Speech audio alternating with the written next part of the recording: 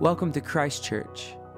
The following is a homily from our Sunday morning gathering in Tulsa, Oklahoma. Enjoy. I believe it was Karl Barth who said that the preacher ought to preach with the newspaper in one hand and the Bible in the other. And this morning to Karl Barth, I say, I don't know that I have the strength. Anytime that there are sort of landmark changes in society, oftentimes people look to people like me to say, what is it I'm supposed to think about it? And I have to be honest with you, my own thoughts are so varied and confusing that I don't even know what to say or to think. I think that sometimes in our society and our culture demands a space of contemplation and of thought rather than reaction. But our culture does not value reflection and contemplation. I say that to just simply name an elephant that is in the room and to tell you that I am not going to give you my thoughts about the decision from the Supreme Court on Friday. For those who are interested in it, Bishop Poulsen released what I think is a very fine letter that accurately summarizes the Episcopal approach to this. I will also say that in the Episcopal Church, unlike other churches, I have and there is no authoritative teaching which requires you to believe certain things. We only simply have the prayers of the church to guide our vision, the scriptures to guide our imaginations. So, to the sermon that I had written. If I ever feel unsure about my pastoral skills, I only need to read the gospel lesson from today. The disciples are angry because the Samaritans have not welcomed them, and they go to Jesus and they say, Jesus, surely we can pour fire down upon the city. 3 people who are seeking to be disciples of Jesus come up to him, and the first one, Jesus says, okay, fine, follow me, but you're not going to have anywhere to lay your head. You're going to be a homeless, itinerant person, and if that's what you want, fine, follow me. To the second one, he says, look, you don't have time to go to your father's funeral. Let the dead bury their dead. You follow me now. And to a third, he says, there's no time for you to go say goodbye. Come on, we got to get somewhere. My good friend Scott Gunn, who's director of Forward Movement, always challenges Christians because he says Christians want to reduce Jesus to a nice person. And he says, I want you to show me a time in which Jesus is ever nice. Jesus, he says, is loving, but that doesn't always come across as nice. The issue that the gospel presents to us this morning is whether the gospel takes priority in our own life or does it receive second billing. I don't know if you are like me, but you watch a TV show or a movie and in one hand you have IMDb open trying to figure out where it was that you saw that actor or actress before. It used to be a regular part of negotiations to say who got top billing and who got subsequent billing. In the TV show, who got to be seen in the opening credits and whose names were at the beginning of the show and whose names got seen at the end of the show. This is in essence what Jesus is asking. What billing do you place the gospel in your life? What importance does the kingdom of God have for you in your life? In the Old Testament story, when Elijah passes the mantle of prophecy upon Elisha, what is Elisha's response? He goes and he destroys the tool of agriculture that he depended on for his livelihood in order to do what Elijah has asked him to do. He doesn't go and sell his oxen where he could have received a handsome sum. No, he goes and he kills the oxen and then he boils them to make sure that nothing is left. What importance does the kingdom of God have in your life? Is the good news so good for you that it receives top billing? There was once a young man who wanted to pray, so he goes up to a mountain to ask the wise hermit, "How do I pray?" The wise hermit immediately takes the young man by the hand, takes him over to the river that was running by his hut, and he puts his head into the water, holding his head underwater while the young man struggles.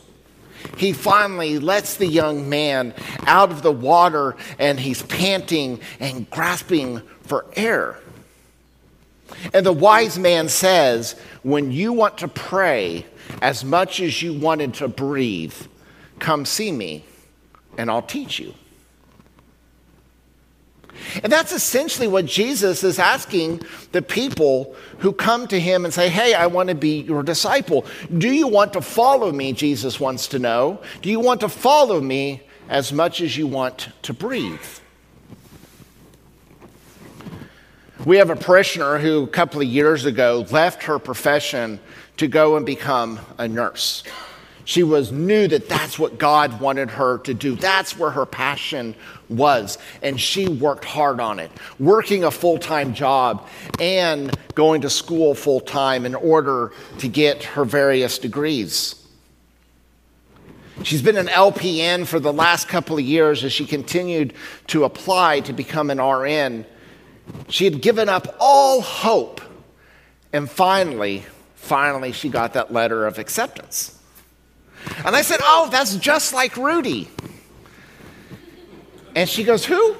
And I said, Rudy, you know, the guy who wants to play football for the University of Notre Dame, and he leaves his house and he goes to school, but he can only get into the community college. Rudy. She had never heard of Rudy. How are we to overcome things in our life if we have not seen Rudy?